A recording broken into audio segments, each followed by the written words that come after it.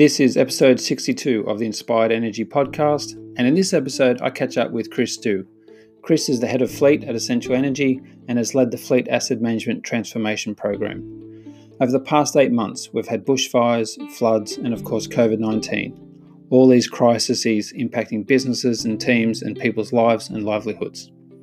I chat with Chris about all things risk, response, learning agility, and leadership. Chris is also very much a values-based leader, and we talk about the importance of aligned values within teams and organisations. I absolutely love catching up with Chris and hearing his passion for leadership and change, and him sharing his insights and learnings he got out of these past 6 months. So I hope you get as much out of this great conversation as I did. So here I go, catching up with Chris Dew.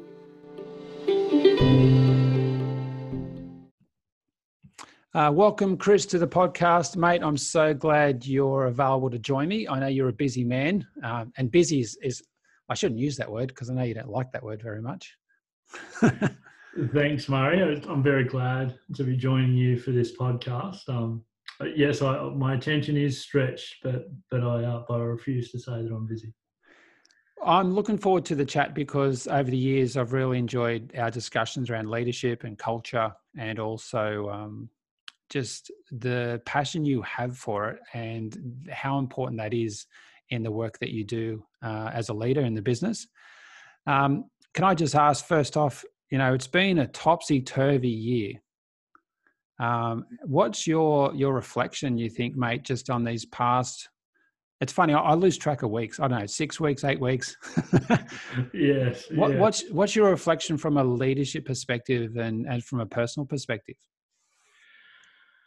I'll start from a leadership perspective, Murray. I think 2020, it's not the 2020 anyone envisioned. Let's just state the bleeding obvious.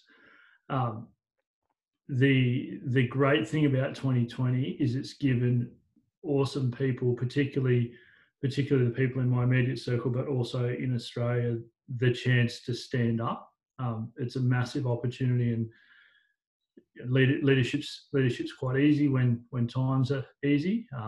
There's been several individuals, both at a macro and micro level across Australia, that have really stepped to the plate. And I'm prouder than I ever have been to be Australian. I'm prouder than I ever have been to be a New South Welshman, so to speak. And I'm proud to be associated with the groups that I do, given the 2020 we faced. I love that. And I remember years ago in my career, someone saying, people remember how you behave when times are tough. And I remember, going back 20 years when there was redundancies and organisational change, and how some people would respond. And as you said, some would perform better and others not. What some leadership attributes do you think you've seen really shine in these last couple of months? Probably start with the last quarter of 2019, Murray. The state of New South Wales, specifically in the last quarter of 2019, November, December, faced some harrowing times, and a lot of the customers and constituents in our business faced some really tough times, and it required a lot of people to stand up. A lot of people, a lot of organisations, and I was proud to be a part of that recovery effort, and I was proud to be a part of it. Of the way it was led as well. I was very, very happy to fall in line and follow the leadership of the RFS and the way that went through. Watching particularly the northern part of the state rally together in a time of need. We got 5 minutes to catch our breath over Christmas, and then the south of the state had their turn. Not that it should be referred to as a turn, but it was the focus shifted there. I watched all the organisations that were part of that recovery grow. The rapid learning, the learning agility from quarter 4 2019 to quarter 1 2020 was absolutely second, and it was fantastic to be a part of. And certainly I was able to reflect and learn off each other very, very quickly. Then we went from a point at which we were facing a localised threat, and we were banding together.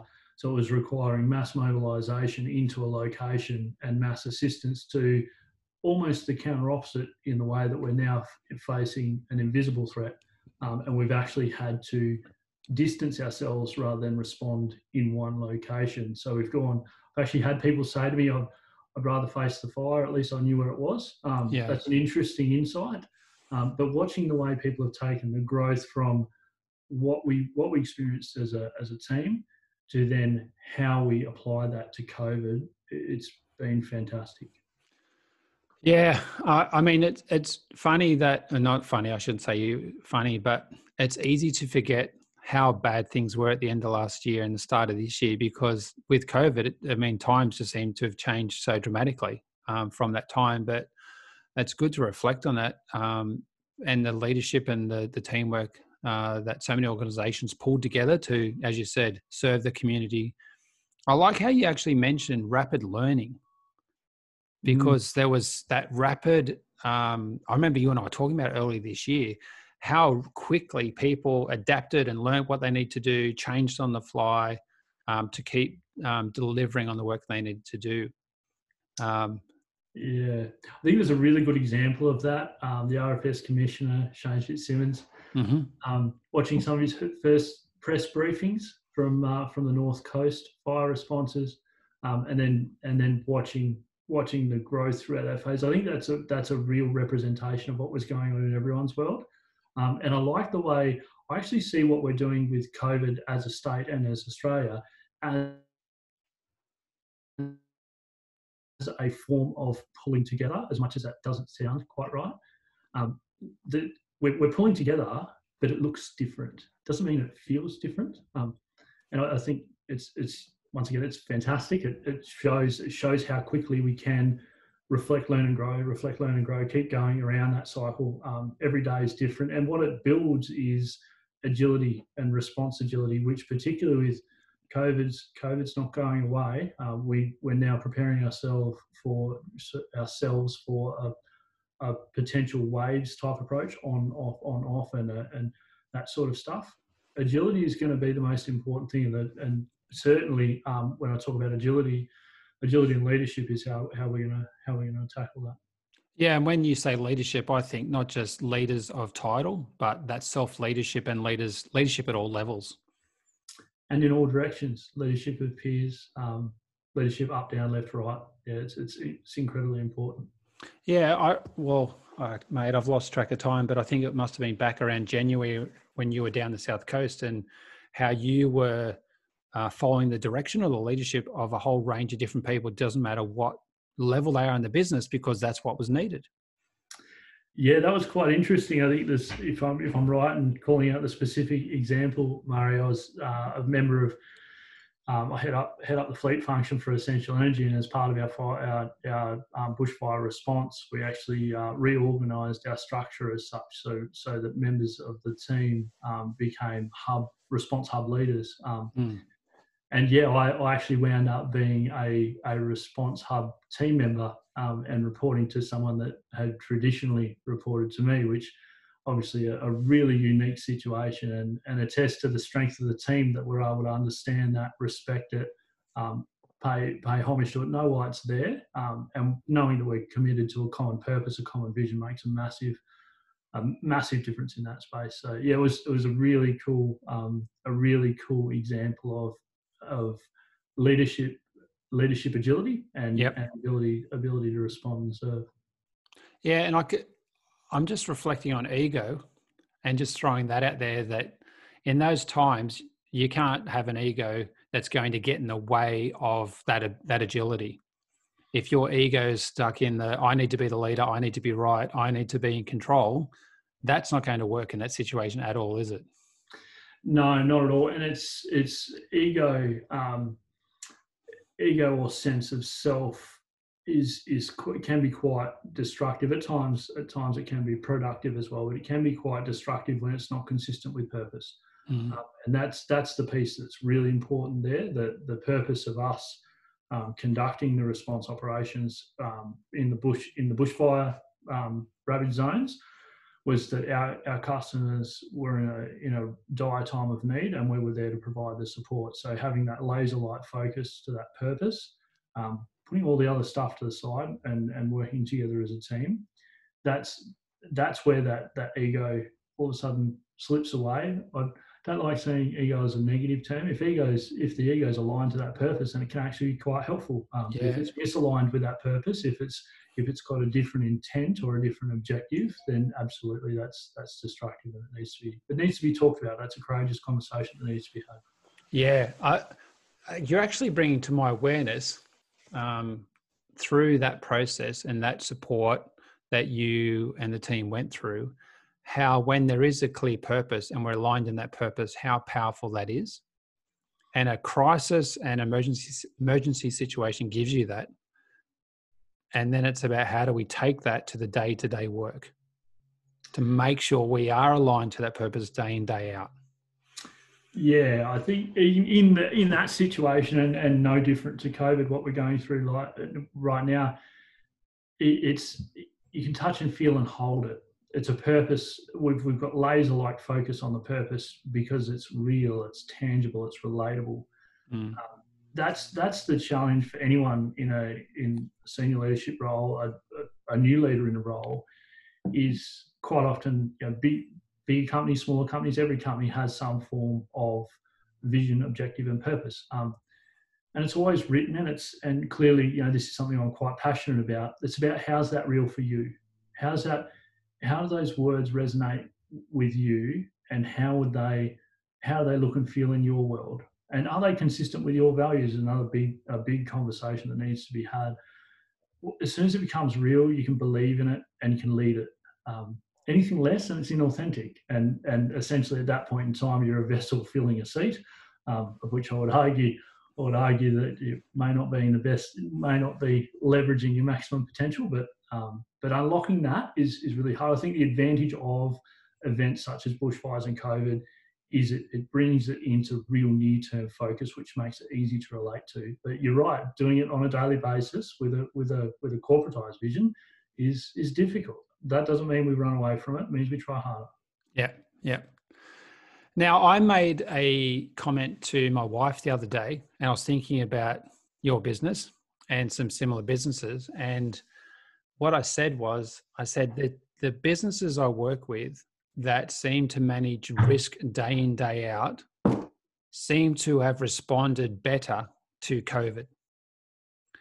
So in my work, I work with, a whole range of different companies, and it seems like those ones that have a better risk understanding, hazard management perception, and how they look after that have responded better to COVID. What's your thoughts on that one? I think that's a really good observation, Murray, and I think we could talk about this for an hour on its own. Risk, obviously, I have a background in asset management, so risk management is something I'm really au fait with. And without sounding like a broken record, I think this goes back to that tangibility again, that particularly when Australia being a knowledge working society that absolutely values worker health and worker wellbeing, which I'm incredibly proud to be a part of.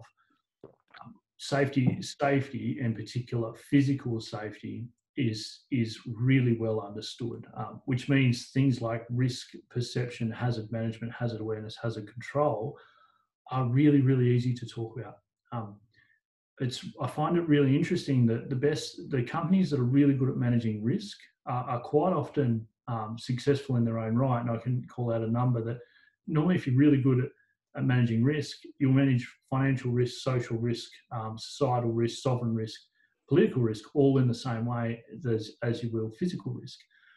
Having a really good understanding of that is important. So I would actually say that the companies that are really good at managing risk, and particularly hazard awareness, perception, and management, are the ones that are going to prosper and are prospering through COVID. They tend to be the ones that see the opportunity and see the opportunity to pivot delivery models. For example, I was having a good conversation with a friend the other day, and we were talking about COVID and the particular business he was part of. He said, COVID has actually not forced us to change our strategy. Our strategy hasn't changed. Our strategy of community embedment, which is what they're in, is the same. Our delivery model's changed. So that's actually, because it's not a strategy change, it's a delivery pivot. Doesn't require structural change in our business. We're managing that this way versus a business that is pivoting to a new product, that's absolutely a strategy change. Now we're talking about ground up ground up build. They're the businesses that I see will go well, and are going well, continue to go well. I think your point around high risk industrial businesses, we have an advantage, quite simply because we've had to get good at it, because the half-life of impact from poor safety performance is it's small. You have to be able to manage it really quickly, really well, really succinctly. That's where, so I think that hazard management, the approach to short-term hazard management is much better with those businesses, which is what's coming to the fore. Yeah, and I also think about managing a hazard you can't see is part of the business that you do, that you're involved with, and we've got another one right now in this pandemic. Yes, the hidden or developing hazard management is always really interesting, and we've actually been having a lot of conversations around this, around trying to manage a hazard. We don't have a real great handle on the likelihood. We understand the consequence, but we're not quite sure of the likelihood. And we're now in a situation where we're having to trade off some of that against existing risks. In my particular space, I manage fleet. We were talking recently around social distancing. It's there.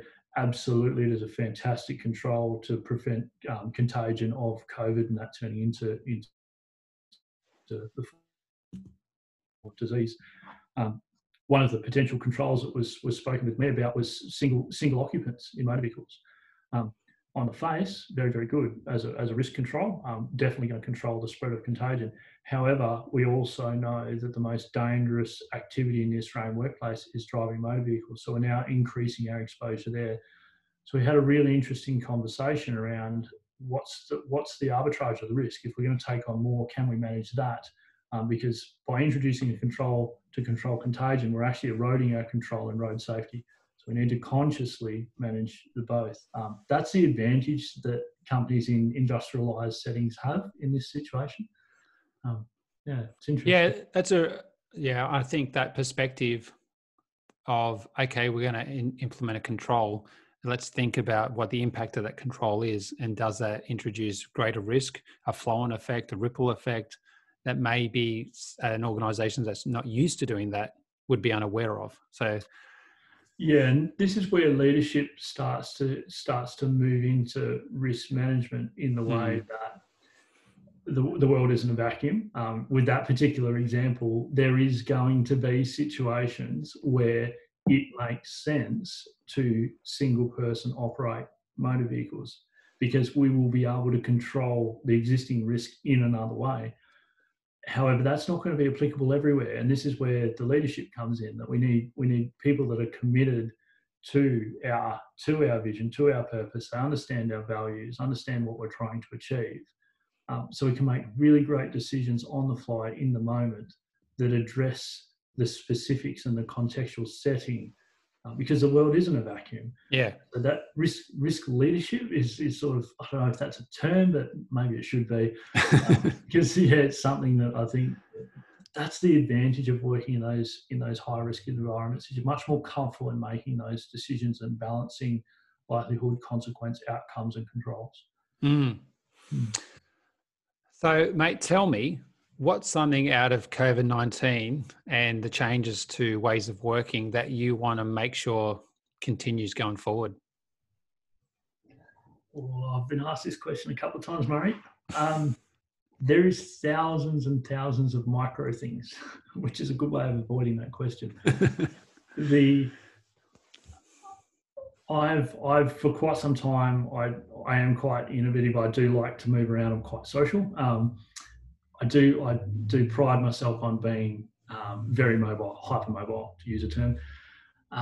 That's, even myself, I've found I've had to click that up a gear for this, for COVID. It's ironic that we're at a stay-at-home, we're a stay-at-home as a principle, and here I am talking about being more mobile. It's quite ironic, but I think being more agile is and in that being able to work is what we do, not where we are, is the piece that I'd love to see a part of it. The other piece, I think, is that now more than ever, I've never been a massive fan of the term work-life balance, primarily because I'm conscious that me saying that comes across quite negative. The reason let me turn that constructive. The reason I'm not happy with work-life balance is because it immediately puts the two at odds. Yeah. Which is it essentially introduces a silo that doesn't need to be there. So me and my partner are talking. We're going through some life changes now, and we're talking about one of the things that, particularly for me, that work gives me is intellectual stimulus. And if I lose that, that's gonna cause us some significant heartache, because I'm going to turn that intellectual need towards our relationship maybe a bit different.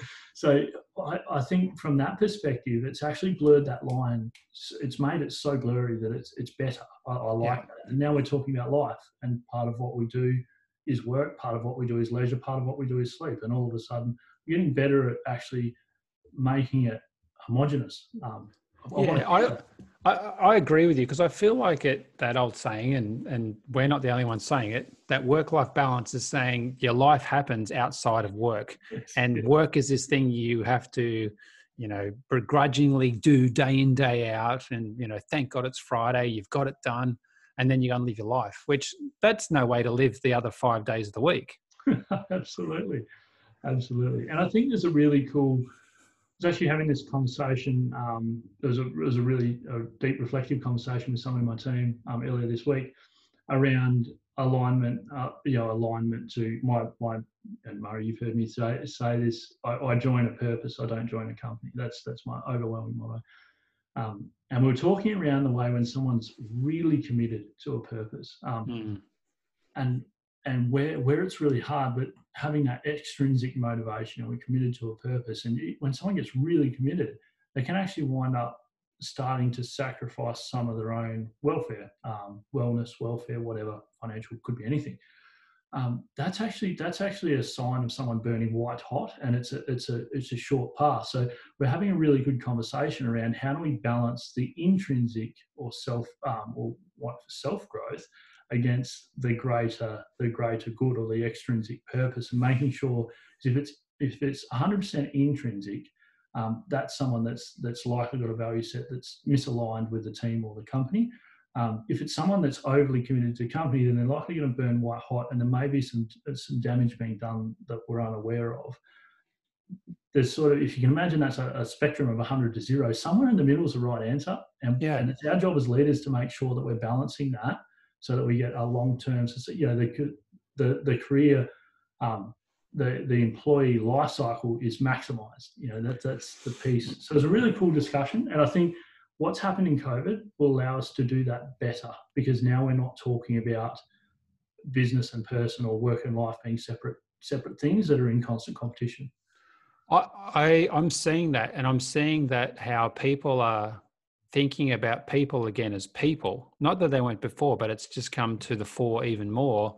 You've got people having Zoom calls and online meetings, inviting people to their house in ways that they haven't before. And there's this openness and that, oh, you're a real person. I want to make sure that you're okay going forward, and I care about you.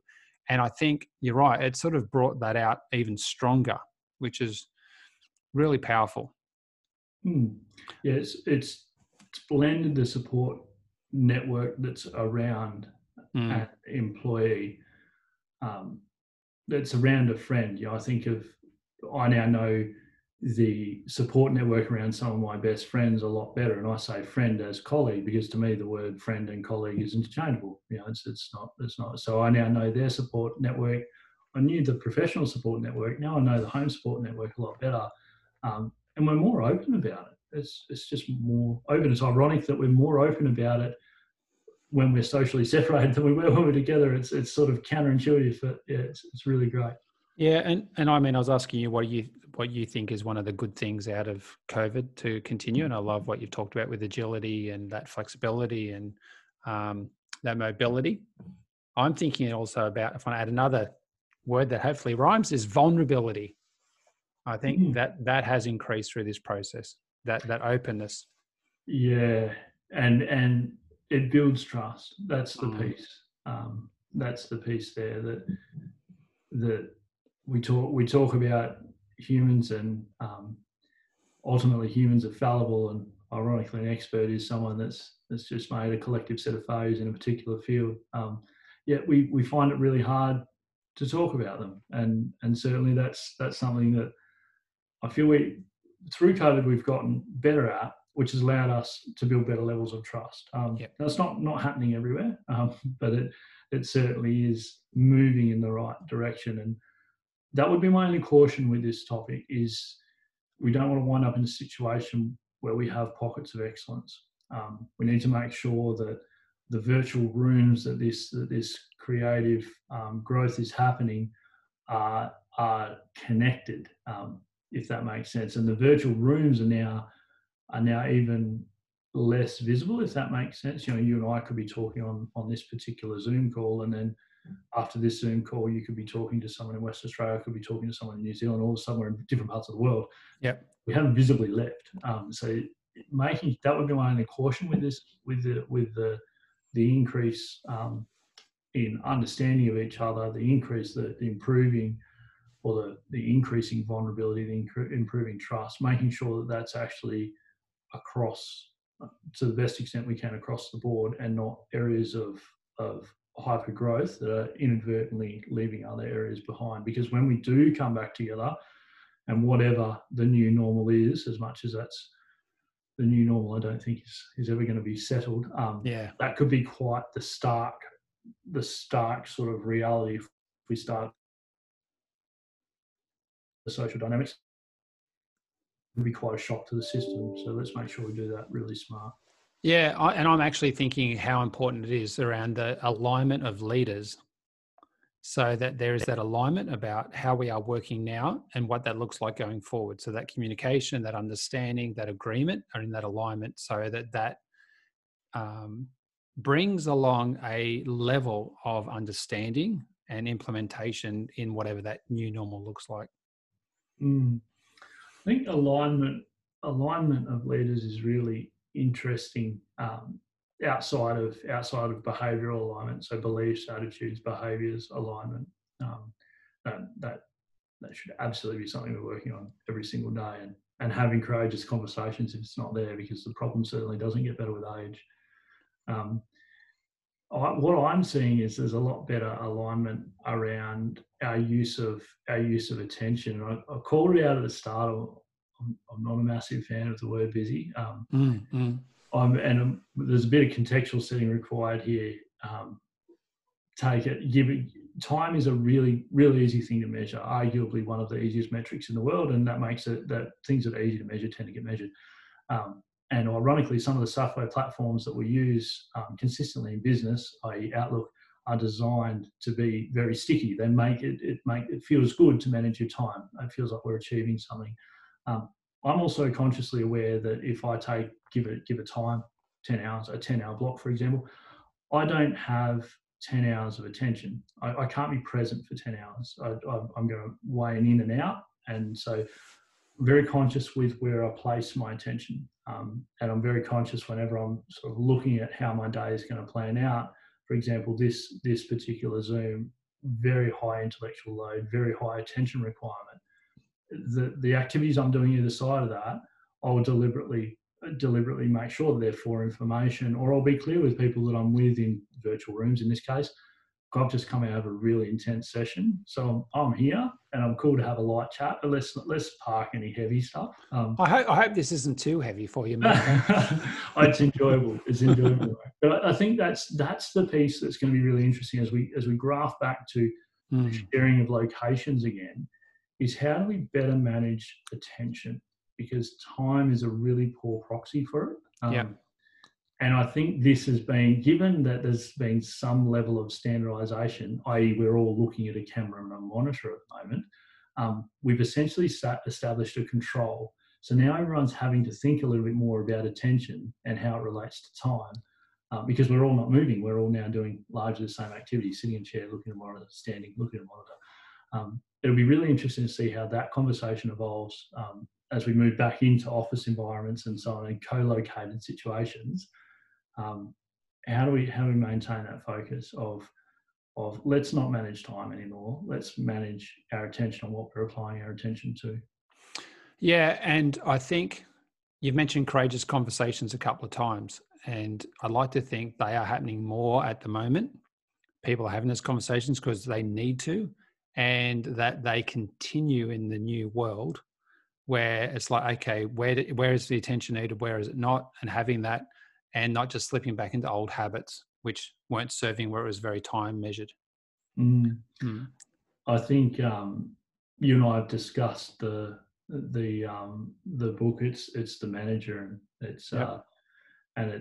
its posture of managers to coaches, I think, is a term. I might have that terminology wrong. No, you're spot on. Yep. I think there's a really when we hear the term managers to coaches, it's really easy to go towards coaches being a highly motivating individual, and that absolutely is true. I think of the best coaches that I've worked for, both in a professional setting, personal and sporting settings. They are very motivational individuals, and they draw their motivation from absolutely a commitment to a purpose, a vision, a objective. A sporting code, it might be the winning of something, for example. In a personal setting, it might be some sort of life goal. A really important piece of that, of being inspirational and demonstrating commitment to an undying purpose, for want of a better word, is to show and to absolutely show when an expectation isn't met, and to make sure that that's clear. Yep. That's really important to do, and it's something that I think the professional world, I use the word I think there with intent, I think the professional world has grappled with a lot. So we tend to jump straight towards transactional management, i.e. X amount of widgets per hour, as opposed to behavioural and belief type management. Yeah. I'm really keen to see that stay. Because at the end of the day, if we're managing, we can't act our way into a belief. We can't act our way into an attitude. It absolutely has to be intrinsic and core. I'm really keen to see that particularly stay into the new world. We've had to transition with that with a new operating model where now there's a lot less co-location, there's a lot less oversight. So we're now relying on people's intrinsic motivation a lot more. Yeah. We're now realizing we have to manage it. Yeah. We have to own it. We have to understand it. We have to talk about it. So we need to transition that back to the work environment when the transactional measures can be done better. That doesn't mean we go back to them, if that makes sense. It's a little bit like the whole time's easy to measure, therefore it gets measured. Yeah, of course. The bit I just want to add to this element too is when we talk about manager to coach, I like people to think about coach-like. So if you think about the attributes and the behaviors of a coach, asking questions, unlocking potential, being really present, helping someone support their development. I think that's what this is about too. So how do managers, leaders do more of that? And bring those ways of working and ways of being that a coach does into their management practice. Yeah. Yep. I think, and I would, as part of that coach-like, would also add the road mapping type thing. I don't want to use the word planning, but that forward-looking, certainly a conversation that we're having a lot within the leadership team that I'm a member of at the moment, is around where we're now transitioning into winter in Australia. We're talking, we're now seeing shorter days, we're seeing colder weather. That has a significant impact year on year, on top of influenza and everything else that comes with that. A significant mental impact year on year.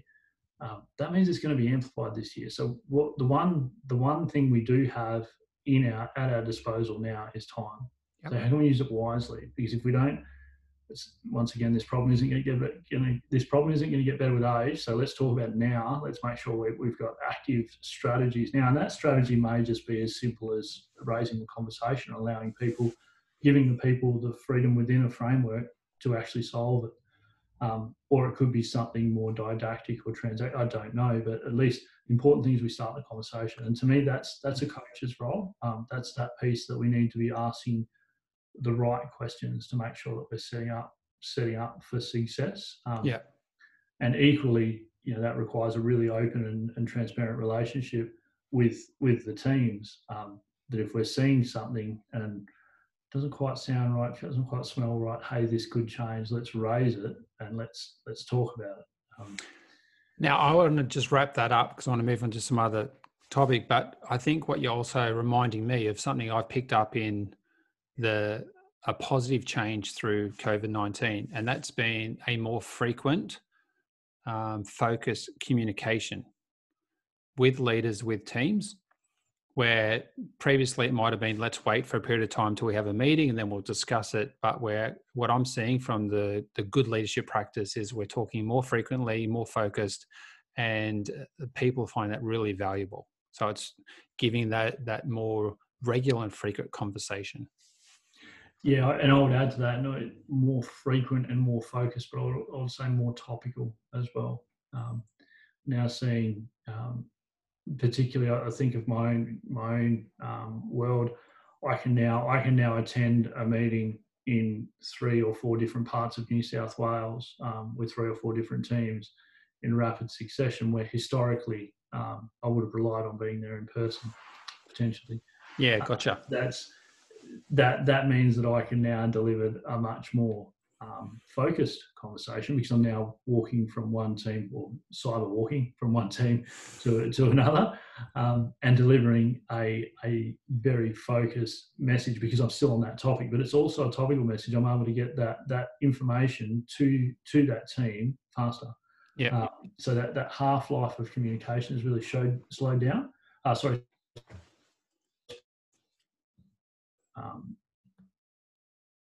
Get information out as quickly as possible. Yeah. All right. I'm going to try something with you. Here we go. Some rapid fire questions. Okay. We'll see how you go. What is values-based leadership? Values-based leadership is commitment to a common purpose and alignment of personal and extrinsic values. Oh, you've done well to answer that one in such a short fashion, because I know how passionate you are about values. Very much so. Fantastic. Now, tell me when you say, and I've heard this quote from you before, I don't know what report I need till I see it. Tell me what that one means. Yeah, reporting is really, really interesting in so many different ways. I'll sort of answer your question with an example of a brief period of my career where I spent some time in a BA role, and I was taught by a very good friend of mine that a really good BA, once again, to go back to values-based leadership, understands what needs to be done and acts in a very ethical way, ethical and aligned to the objective, to the common objective. That means that a BA can quite often understand what needs to be done and how to get there. Yep. And for example, that could, in this particular situation, I was doing some stuff around maintenance analytics, and there was some things that didn't quite seem right. For example, schedule compliance was the standard deviation on schedule compliance was incredibly narrow, which, if you think of a traditional maintenance manager's perspective, the maintenance manager is likely 2 thumbs up moving forward type thing. In that role as a BA and having experience in a maintenance manager's role, I was actually thinking that doesn't sound right. We need to do some more digging there. As a result, by acting with that values and ethically aligned behaviour, I was actually able to uncover some anomalies in which way that.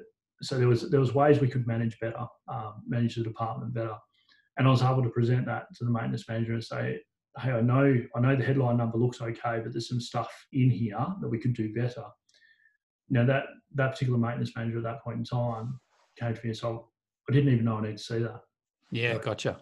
And through you think of that, that's where a statistician starts to make that step into that analyst world, the leadership world. We were able to improve that department's performance. And what that actually, short story, what that actually uncovered was some stuff around system. The system was very, very hard to use, and so as a result, the team had figured out ways to use it that actually enabled them to deliver what they needed on a daily basis. But it didn't actually it didn't help the engineering team actually improve the assets they were maintaining. So it turned out it was actually a system driving behaviour rather than behaviour driving system. So I think if we had someone in that role that had basically delivered on the requirement of the maintenance manager, which was I need to see schedule compliance, that improvement would have never happened. Yeah. And so that's where that saying comes from. And it's amazing how often when I sit with my own team, we might start with a question, and it might be, what's our risk profile in relation to incidents involving cranes? That might be the question, and that could take you down 25 different reporting lines. Which reporting line you go down is really important, and that's heavily reliant on the team. So first bit of feedback, rapid fire questions are out the window, and that's okay. Because I love it when you give me this data, this information, this insight. And I love how you linked the BA role, and I don't know what report I need till I see it, back to values-based leadership and creating a culture of values alignment and trust. Because as a BA, you couldn't have done that if you were trusted and empowered. No, absolutely. And this I think trust is such an important word, and it's commonly used, seldom understood would be the way I'd term trust. Trust has to be. It's obviously a genuine attribute, and if you've got it, it's just the glue that makes things work. And you don't know why things are working, but they just work. And then when it's not there, it just feels like a big gearbox, and none of the gears are sticking together. It's just grinding all day long. That's what it feels like. That particular example, that team that I was a part of, we enjoyed fantastic success. But when I think back to that team, I've got a smile on my face now. When I think back to that team, the success we enjoyed wasn't in the form of financial returns to the business or anything of that nature. The success we enjoyed was actually the work environment. By having a really trusting and open relationship and having that framework and the freedom to work with inside it drove up all of our engagement. We were actually committed to the common thing we were there to do, as a result, we were all highly engaged. We all enjoyed working with each other. Things just started to click, and yep. People, I remember at the time, we would have people come and speak to us and say, how is this working so well? Or why do you think this works so well? And none of us could answer the question. It was, I don't know, it just does. And I think that comes back to that trust piece. Was if knowing what I know now, my answer would have been trust. Yeah, great. I'm going to give you another test though on the rapid fire questions, mate. Where we've got a little bit more time. So my question is around if you could articulate the role of leadership in successful culture transformation. If you could pass on, a couple of tips, let's just say 2 tips to someone, to a leader who's listening to the podcast, if you really want to lock in cultural transformation, what would you say are those key tips for a leader? Well, I'm trying to think of 2. You can go 1 or 50. Easily do 50. The first one would be don't understate it. Just don't understate it. The transformations that I've been involved with, it's very easy to get caught up in the strategy development. Really easy for that to happen. And largely because strategy development is very rewarding, equally for myself. So this is a bit of self-feedback. We can get caught up here as well. We've all heard the sayings. Culture eats strategy for breakfast is one of the most common ones. Once again, it's around making that real for you. It's when we're looking at a strategy and we're saying, okay, we want to head in this direction. We want to take this hill. Really sit down and understand, okay, well, what does a good culture look like to take that hill? And obviously there's going to be overarchings, which is what we all need to know why we're doing it. Yeah. Yep, for sure. I would add to that, every individual needs to know why taking the hill is important for them as well. That goes to that piece around intrinsic, extrinsic motivation. So it's the why and why for me type thing. And then there's all the other little pieces that go around it. Well, what are we, if we're aiming to increase our cadence, for example, to go after that goal in the short term, what's the backside of that look like? We can't sustainably increase cadence unless we make structural or meaningful change. If we increase our cadence and we don't make change, all we're doing is driving everything harder, and driving everything harder obviously shortens its life cycle. So, when you start talking about doing that with humans, obviously engagement falls off and retention rates fall. The meaningful measures go in the wrong direction. So making it real, making how does the culture look? I like to start with a bit of discussion, dialogue type stuff with key team members, key stakeholders. I like to use the tool, like my go-to tool is a cultural web. I put that up on a wall with a whole bunch of sticky notes, and so right over with our rituals, for example, I think it's rituals, control structures is one of them, routines is another, symbols is another. And your sticky note, what's the symbols we want to see? For example, if we're say planning a large turnaround at an industrial facility, well, structure might be very important for that, because that's a critical requirement when you're running a turnaround. Okay, well, we're going to structure with hard start and finish type things, or we might have hard control gates. That's an important symbol, for example. You start to pick up all these things you can touch and hold. They start to, if they're consistent with the culture, they build a culture. If they're inconsistent with the culture, they erode it. So that's a really cool tool that I like to. And then you start to refine that down into a brand. I'd say brand is probably better terms for that. But what are we? Who are we? And certainly in the team that I'm leading now, we've settled on the 3 words of resourcefulness, initiative, and professionalism. That's what we are.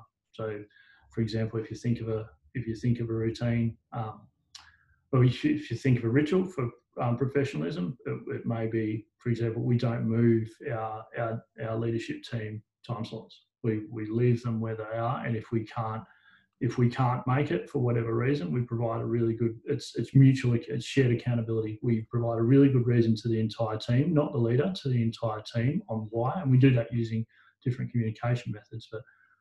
That's important because we are professional. That aligns with words. And links back to your point earlier about they're not just words. What do they actually look like? How do we know? How are we going to hold each other mutually accountable? What are those behaviours that go with that? Mate, I'm mindful of our time. That's getting close to 50 minutes. It's been fantastic, and we haven't even touched on strengths, something I'm passionate about, and I know you are. So that'll be conversation number 2, I'd say. Very good. Very plus a bunch of other stuff I'm sure we could talk about. I want to thank you, mate. I want to thank you so much for your openness, your insight, the perspective you bring to leadership and culture, and even the openness around sharing up front around the experiences you've had in the past, 6-7 months as a team in a business, and what that's been like and what that's shown, and some of those lessons out of that. So I know that was really valuable for everyone listening. So thank you so much. No, thanks, Murray. Thanks for the opportunity, and I look forward to continuing the conversation. We will. Now, you can't get away with giving me your definition of inspired energy. You have given me one beforehand, which I've got to be honest, I absolutely love it. But I'll put you on the spot and see if you can remember what you said or what one comes to mind right now. In the spirit of openness and honesty, I can't remember what I said the first time. Inspired energy. I would immediately on the spot right now, I would say inspired energy, it's a form of energy that's unlocked. It's unlocked by commitment to a greater purpose. Obviously the purpose has to be aligned with your own personal value set and your own personal goals. That's pretty spot on to what you sent me, mate, so well done. Consistent. That is consistent. It is. Again, thanks so much. can I just ask anyone listening, if you got something out of this conversation, don't hesitate to share it online. Would love to know what you found out of this. We feel like we covered a lot, lots of great insights from Chris, from his leadership perspective and journey. And again, Chris, thank you so much. Really appreciate your time, mate. Keep well, keep healthy, and I'll chat to you soon. Thanks, Murray.